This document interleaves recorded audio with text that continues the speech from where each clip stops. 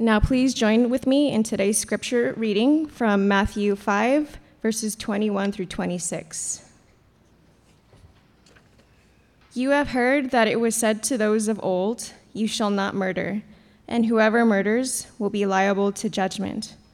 But I say to you that everyone who is angry with his brother will be liable to judgment.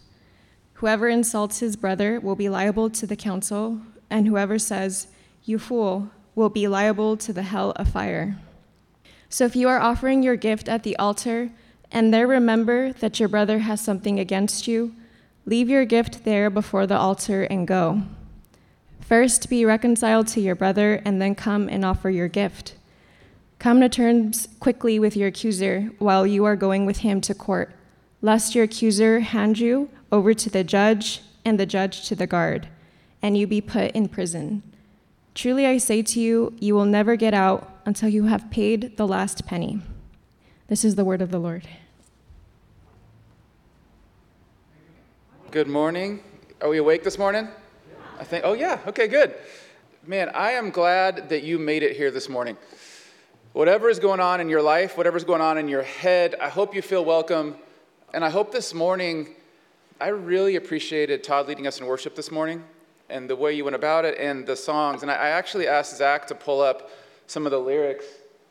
You are a good, good father. That's who you are. And then the next slide, and I can't really see it. Oh, there you go, I can see it. And I'm loved by you. It's who I am, it's who I am. I was just moved by those lyrics, especially thinking about the next few weeks we'll be looking at the Sermon on the Mount. And looking at some teachings that may be a stretch or may be hard, and talking about how do we integrate these teachings into our lives. And I was struck this morning singing these songs of this reality that we're loved, right? By the creator of the universe who loves us so deeply in a real way. And I've said this over the last several weeks in different ways, but the more that sinks in, that is who God is, our good, good Father who loves us. And the more it sinks in that who we are is God's children, loved by God. The more that sinks in, the more natural it can become to trust God's teachings, to trust it and to say, okay, I trust you, God. You're a good, good Father. You have said these things because you love me to help me, not because you're trying to somehow spank me or get at me or make things hard for me, but you love me. So when God says, okay, go do something like go be reconciled, and can be a scary teaching this morning, like can we start with this fact that God is a good, good Father, and who we are as people who are loved by this God, amen? So would you pray with me? Let's pray and then dig into some of the Sermon on the Mount this morning. God, thank you that we're here. God, thank you we get to sit in this beautiful space. And I just think of the people long ago who built this space and designed it and even built this building for people to come and worship a long, long time ago. And we sit here now, God, and I ask that you would remind us that we're loved. Remind us that you are our good, good Father. And I ask this morning that wherever we at and whatever worries or ideas or challenges are in our brains, that we could be present in this moment and let the words of Jesus teach us. God, would you comfort us and would you challenge us? In Jesus' name, amen. So for the next few weeks, some of you like to look ahead. We're going to look at a few teachings from the Sermon on the Mount, kind of leading up into Thanksgiving time. And this sermon is a beautiful, fascinating text, and it really gets to the heart at what it is to be human. Like what it is to be human with other humans who God has made and how we work this out. And these teachings can be an incredible guide to how we live and an incredible guide to what we call spiritual formation, to God living in us and renewing us from the inside out. And this morning we're going to study part of the sermon and study it for a few weeks. So like other texts in the scriptures, we need to study it, right? Like to study what the words mean, to study the historical background, to study the context of why it was written so that we can interpret it, so that we can know the truth, amen? So we need to study it. But I also want to point out that as we have this appreciation for the study of the text and the background and all that stuff, and to be honest, I geek out. I love this stuff. Like I love the background and learning about the original language. It's fun. But some of these teachings in this Sermon on the Mount are also pretty straightforward. Like some of them are fairly simple and fairly straightforward. And we could read them to like an 8-year-old and they would say, oh, well, that means Jesus is saying to do this, to live like this. So there's this idea of studying it, right? Studying it to know the truth. But then there is this question of, at some point, how do we integrate it into our life is the big question. How do we take the teaching and look at our life and say, well, how do we integrate this into how we actually live here, right, on the planet Earth with the actual humans that we are actually around every day, right? Like, how do we integrate it into that? Like, so to forgive your enemy, right? To love God more than money, like to give money away, to not store up treasures, to not judge. Beautiful things to study. And then there's this point of, like, at some point we got to give it a try in real life. Right? At some point you got to say, okay, like I've studied it. What does it look like in my real life? Knowing that I'm loved, knowing that God cares about me, knowing that God doesn't want to shame me, but how do I try it out in real life? Or it's not really real in our lives. We're not really the salt and the light. Quick question. Can I give you a basketball illustration? The answer is yes. Okay, the answer is yes. I try to hold off on these, but I couldn't resist this one. So I want you to imagine that I taught you all the mechanics of how to shoot a basketball. Like all the right ways to do it, okay? Like how to hold your hands and how to bend your knees and which foot goes in front of which foot and how your feet are placed shoulder width apart and how this hand just sits here and this hand is under the ball but not this palm, like your fingertips, and how you shoot up, not out, and how you want to have backspin. Like imagine if I broke down all the mechanics of how to shoot a basketball for a written test next week, okay? And I gave you, here's 100 things to know about how to shoot a basketball, and I gave you, study this, come back next week. And imagine you came back and some of you got 100, okay? Imagine you don't play basketball, but you memorize all the mechanics perfectly. Like this foot goes 3 inches above this, and this should backspin and rotate at this angle, and go have an arc to better fall in the hoop. And you learned all that, and you got 100%. And I was like, that's amazing, you got 100%.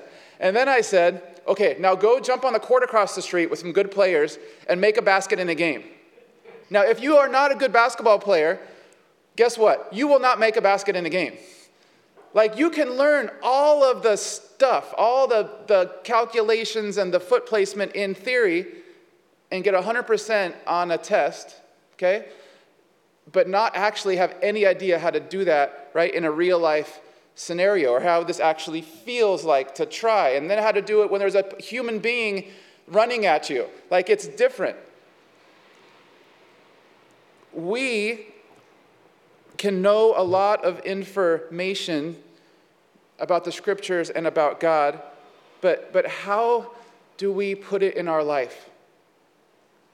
That is how when we live on the vine, live with God, we learn how to integrate these things into our lives, trusting that what Jesus said about life is really good for us, right? Because when it comes to, if Jesus really is Jesus, and we can trust him, and he really knows all, right? He's really God in a human body. And Jesus says, here you go. Like, here's how this works. Here's the way God meant for you to live, to thrive. Then let's give it a shot, okay? And let's learn the Greek and Hebrew, and let's study the background of what raka means, right? And what the gift of the altar means.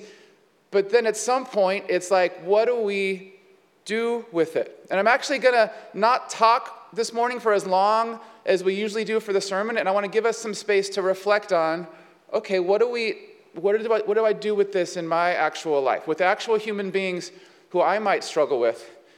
What do I do with that? And this is one of the ways that we become salt and light. So last week I talked about being salt and light in this world, that God made us as a unique people, right? To spread the love of God in a unique way. that God called us to be peculiar and live in this certain way. And these teachings are ways that we are salt and light. If you and I are people who live in the way of reconciliation, that is weird in our culture.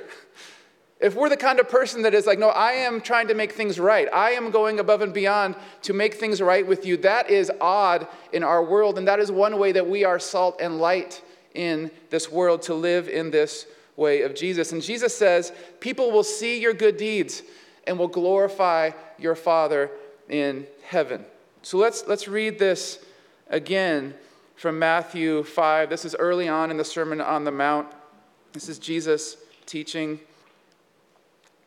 You have heard it was said to those of ancient times, you shall not murder, and whoever murders shall be liable to judgment. But I say to you, if you're angry with a brother or a sister, you will be liable to judgment. And if you insult a brother or sister, you will be liable to the council. And if you say, you fool, you will be liable to the hell of fire. So when you are offering your gift at the altar, if you remember your brother or sister has something against you, leave your gift there before the altar and go. First be reconciled to your brother or sister, and then come and offer your gift. Come to terms quickly with your accuser while you're on the way to court with him, or your accuser may hand you over to the judge, and the judge to the guard, and you will be thrown into prison. Truly, I tell you, you will never get out until you've paid the last penny. So there's this act of murder, but the act of murder is really the outward representation or manifestation of an inward attitude, something deep inside of our heart. I've heard it said that one way to understand this passage is that Jesus is saying that there is no slope when it comes to this. Have you ever heard about people warning you of a slippery slope? Right? Well, if you believe that, you might go to this. Or if you do this, you might go to this. Right? If you do this, it might go down. And Jesus says, no, there's no slope towards that. Like, good, don't murder. But once you're on the slope of holding on to anger, that is not the way of Jesus. That is not God's way. So there's no slope. It's just like, let's just not do it up here. Wow, anger is a real part of our life, isn't it? This is not a joke. This is something in the human condition we have to wrestle with, because there are real human beings who do real hurtful things. And we do have emotions, right? And we do have pain, and we do have conflict. And we have to figure out how to live in this reality with these other humans who do cause anger to come up inside of us. And then we have a choice of what to do with that anger. So for some Bible background of this, it's pretty simple. Jesus is interpreting the scriptures, the ancient scriptures. So Jesus is interpreting Exodus 20:13 from the 10 Commandments, which you've probably heard of. And Exodus 20:13 is a super long and complicated commandment that says, you shall not murder. Right? It's just like, you shall not murder, Exodus 20:13. And what Jesus does in the Sermon on the Mount is he's interpreting the ancient texts. He's made it clear in Matthew 5:17, he's not here to abolish the law or the prophets, but to fulfill it. And in Jesus' time, rabbis and scholars would go and they would debate the ancient texts, and they would say, well, it means this. And they kind of had teachings that they would put on the ancient teachings. And so someone like Jesus would go and say, well, I'm interpreting it this way, and you've heard it said this. So this was actually kind of commonplace that someone like Jesus would say, well, you've heard it said this, but I'm going to interpret it this way. I'm going to teach you this ancient text. I'm going to teach you what it means. So Jesus starts off by saying, you've heard it was said to those of ancient times, you shall not murder. But I say to you, if you're angry with a brother or sister, you're liable to judgment. So this old commandment, do not murder, man, I remember being a kid and going through the 10 Commandments, like a stressed out little kid in a Christian school thinking he's messing up. That's another story. But going through the 10 Commandments and then getting to that one and being like, oh, I can get that one. Like, right? You shall not murder. I'm not going to do that today. I got that one checked off on my list with God. I mean, the one before, honor your father and mother, is way more complicated in some ways, right? That's messy. But like, okay, do not murder. I can check that one off. Okay, good. And then Jesus says, oh, actually, hold on. Actually, it's not quite that simple. There's a deeper meaning between anger and murder. There's a deeper connection. And I want to ask us to ponder these questions that Jesus asked this morning. Let's kind of just get into it, what Jesus said. 3 questions. Let's reflect on these. Are you holding anger in your heart towards your fellow human being? There's a difference between an initial rush of anger, right? Like we can have an emotion when someone does something. That's one thing that comes up. But then there is when we hold it, right? When we hold that anger towards another human being and we don't work it out. So are we holding anger in our hearts towards our fellow human beings? Have you insulted your fellow human being?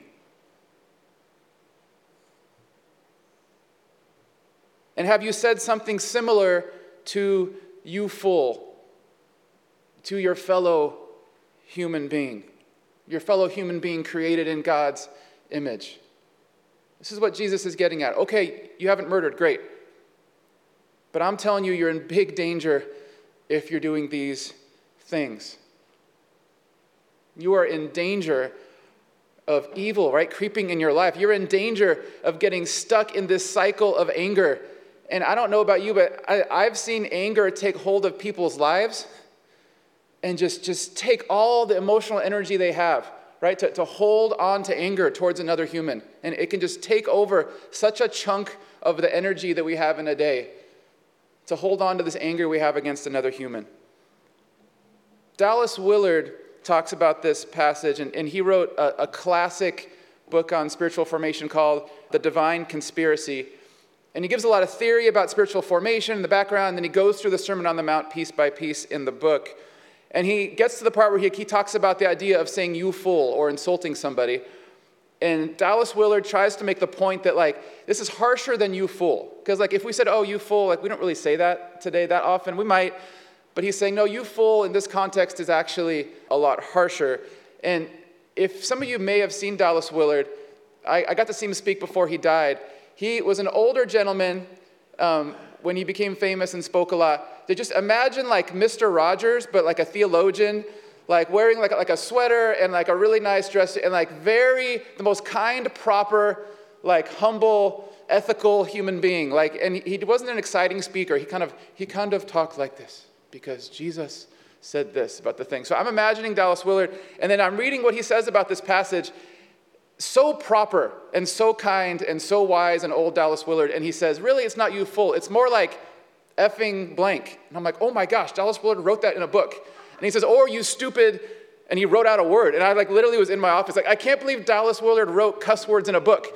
Like, it just shocks me. It's Dallas Willard. Like, it's like your perfect grandpa like writes a cuss word in a book about Jesus.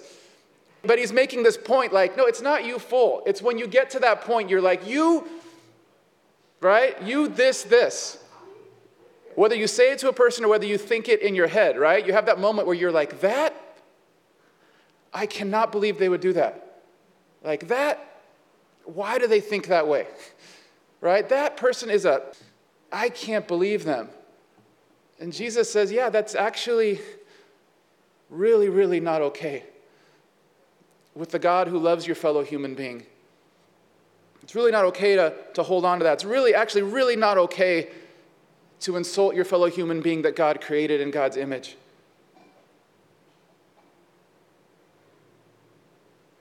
So then Jesus gives an illustration to say, here's how serious this is. And he gives an illustration which does take a little study and context to understand how kind of crazy and intense this illustration is. But Jesus says, okay, so when you're offering your gift at the altar, Jesus is telling a story they would go through to help them understand how serious this is. When you're offering a gift, if you remember your brother or sister has something against you, leave your gift there before the altar and go. First be reconciled to your brother or sister, and then come and offer your gift. I'm going to just stop there. And we're going to focus on this first illustration for a few minutes. So first, some historical background. Jesus taught the Sermon on the Mount on the edge of the Sea of Galilee. It says he walked up on the hill or the mountain, and people gathered around him, and he delivered this address. Jesus was from that area. The disciples were probably from that area. And so his initial followers were from this region of the Sea of Galilee. Like working class people, a lot of fishermen, peasants, normal folks. That's where he started things. So Jesus is up here in the Sea of Galilee. And to go to the altar probably refers to going to Jerusalem, which was about a 3 days journey away if you could walk really fast and you were in good shape and you could do it. Remember, there's no Uber back here, right? To go the 80 miles. There's no BART. It's way down there. And the temple was in Jerusalem, about a 3-day journey. And you also, this is probably referring to getting some sort of really special live animal, like to take to the altar. So at some point, you're going on a huge journey. You get there. You spend some sum of money to get this really great animal. You go down to the altar. And then you realize that you need to reconcile with someone.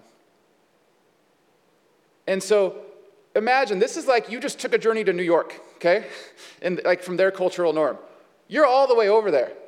This is a big deal, doing this whole worship thing. You went all the way. This is very special that you made it all the way out there. And you're right there. You're going to finish this thing. And God reminds you. And God doesn't even remind you that you did something to somebody. If you read the text actually says that your brother has something against you. So it's not getting to the altar and you realize, oh my gosh, I slandered, right? I slandered my friend yesterday. That was horrible. I have to go. No, you actually get to the altar and realize my friend is angry with me, or someone I know is angry with me. It doesn't even say that you did anything. You just realize you and another human have an issue that you have not resolved. And so you leave it, he says, and then you leave it at the altar. This is how important it is. You leave it at the altar and you go all the way back and you get reconciled. And then you come all the way back and you finish. So in the context, this is crazy. Like, this is ridiculous. You went 80 miles for an incredibly special occasion. You got your animal, right? You're up there and you realize somebody's mad at you and you're going to leave it there, which is unclear. This probably would have been very difficult to figure out how you leave it there. It's not clear historically. Like, could you leave it with somebody else there? Would you carry it back? And you couldn't do that. So he says, leave it at the altar. Go all the way home, right? To your neighborhood. Find that person. Then go all the way back. I mean, this almost rivals what Jesus says about cutting off your hand, right? If your hand is causing you to sin. It's meant to be, this is really extreme. This is not practical. Right? This does not really make sense. This is a huge, drastic sacrifice you're making to do this. But that's the point. The point is Jesus saying, this is how important it is to your Father God that you are reconciled. Then in the middle of this incredibly important experience of you going to obey, right? Obey the teachings and go to the altar and worship, that you would actually leave it and go back 80 miles on foot and make things right. Jesus is saying, I'm trying to let you know how incredibly important this is to God. That you would do whatever it would take to go find that person and to be reconciled with your brother or sister. And we see here, it's fascinating to me that he actually says, go do it before you worship.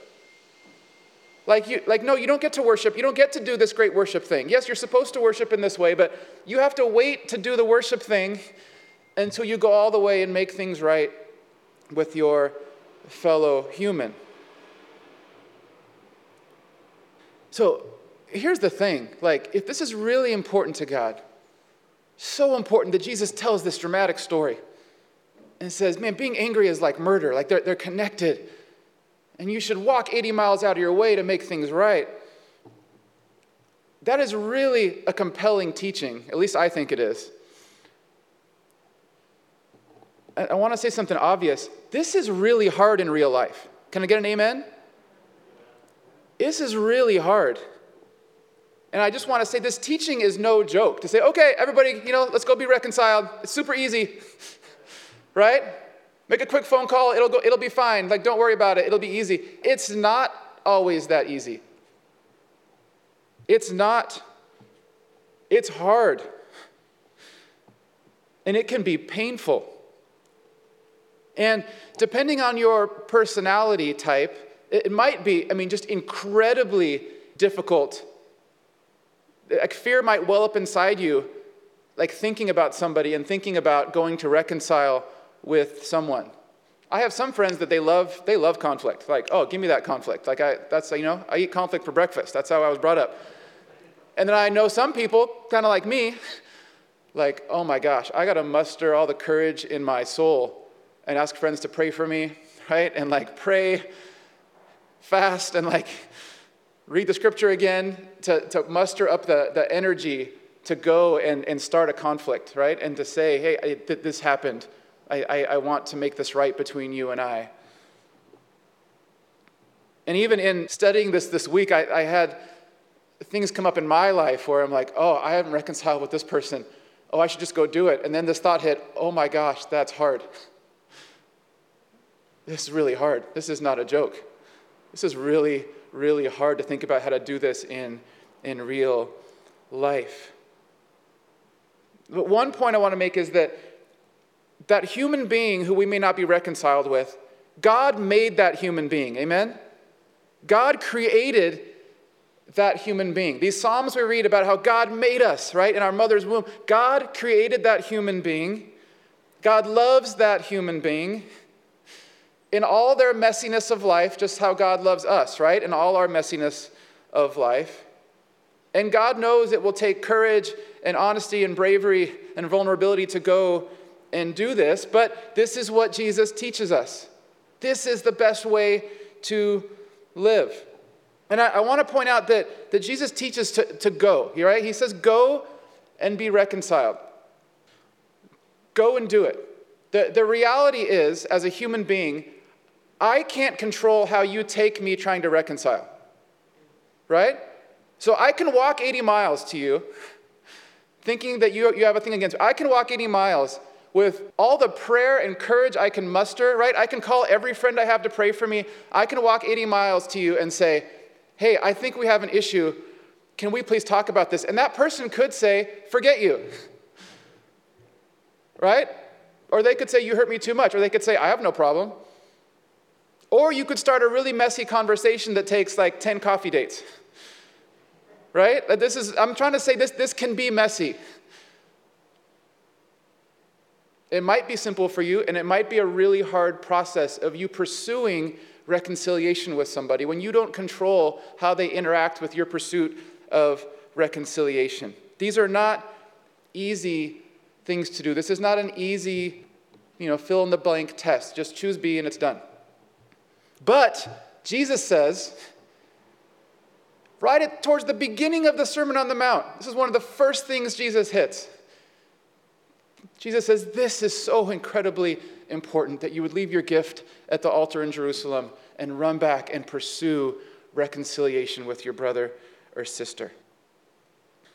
So this morning, knowing that this can be hard and knowing that this can be messy, I want to invite us to take a few moments before communion, even as a way of preparing our hearts for communion, and take a few moments of quiet. And could we begin to wrestle with what the Spirit is calling us into?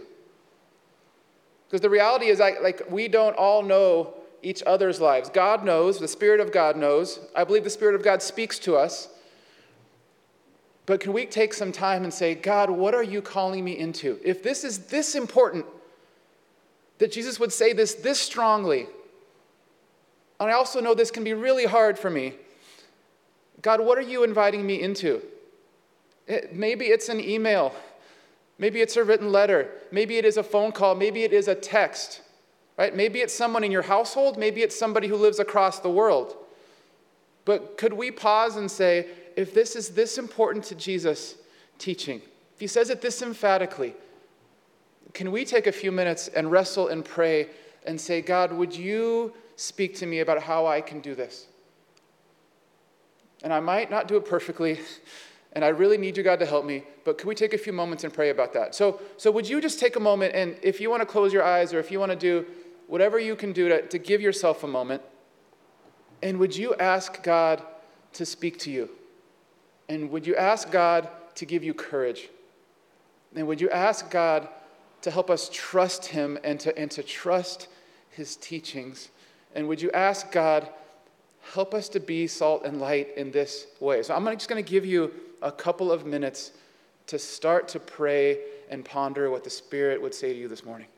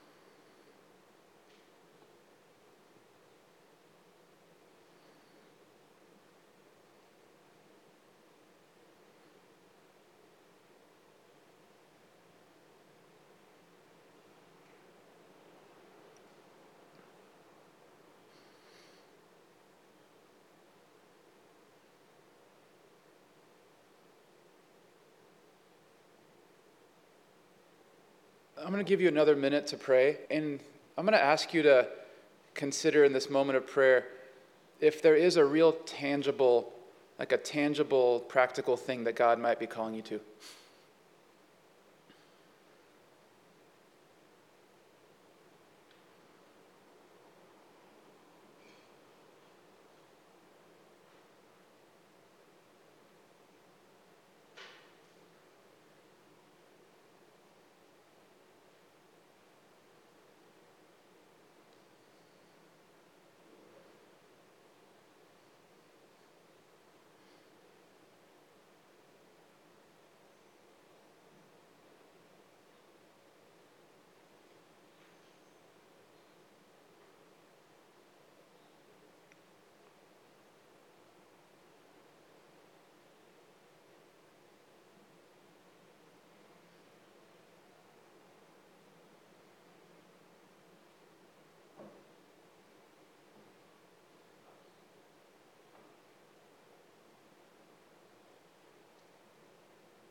Amen. I'm struck by the image of God as a father who teaches us things that we may not want to do, but that are actually better for us. Like for those of you who are parents or have seen people parent, there's the moment as a parent where you're like, I'm telling you this is the best way to do it. I know that sounds hard to you, but I'm telling you this is the best way for your life, right, to approach this thing. And I just see this text like that. For some of us, this teaching is really helpful because we would skip this otherwise. Right? And we need this teaching of a loving Father, a loving God to say, I know this is hard, but in the end, this brings wholeness. I know this is hard, but in the end, this is the better way to live, to have freedom. Like to have freedom and wholeness, this is actually the better way to live with other humans. I'm really grateful for this teaching of Jesus for us. So we're going to take communion in just a moment, and I think Stephanie has extra communion elements if you don't have it. And this morning, as we pause for communion, I want to invite you want to raise your hand if you need some communion elements. Anyone want to raise their hand? Awesome. As we pause this morning, I want to invite you to just hold on to that for now. Just hold on to these elements that represent the body of Christ broken for us and the blood of Christ that was shed for us. And this teaching this morning involved the story Jesus told of someone going to the altar, right? Going to worship in a certain way, and then pausing and going and making things right first. So in the spirit of this passage, let's just pause for a moment. Pause, and as we get ready to jump back into music, would you just wait a minute? Just pause, pray, begin to worship, consider the sacrifice of Jesus. Consider Jesus' teachings. And when you are ready in your time with God as we begin to worship, go ahead and partake this communion where we honor the sacrifice of Jesus, who gave his life for us. Amen? Yeah, so go ahead and take it as when you're ready.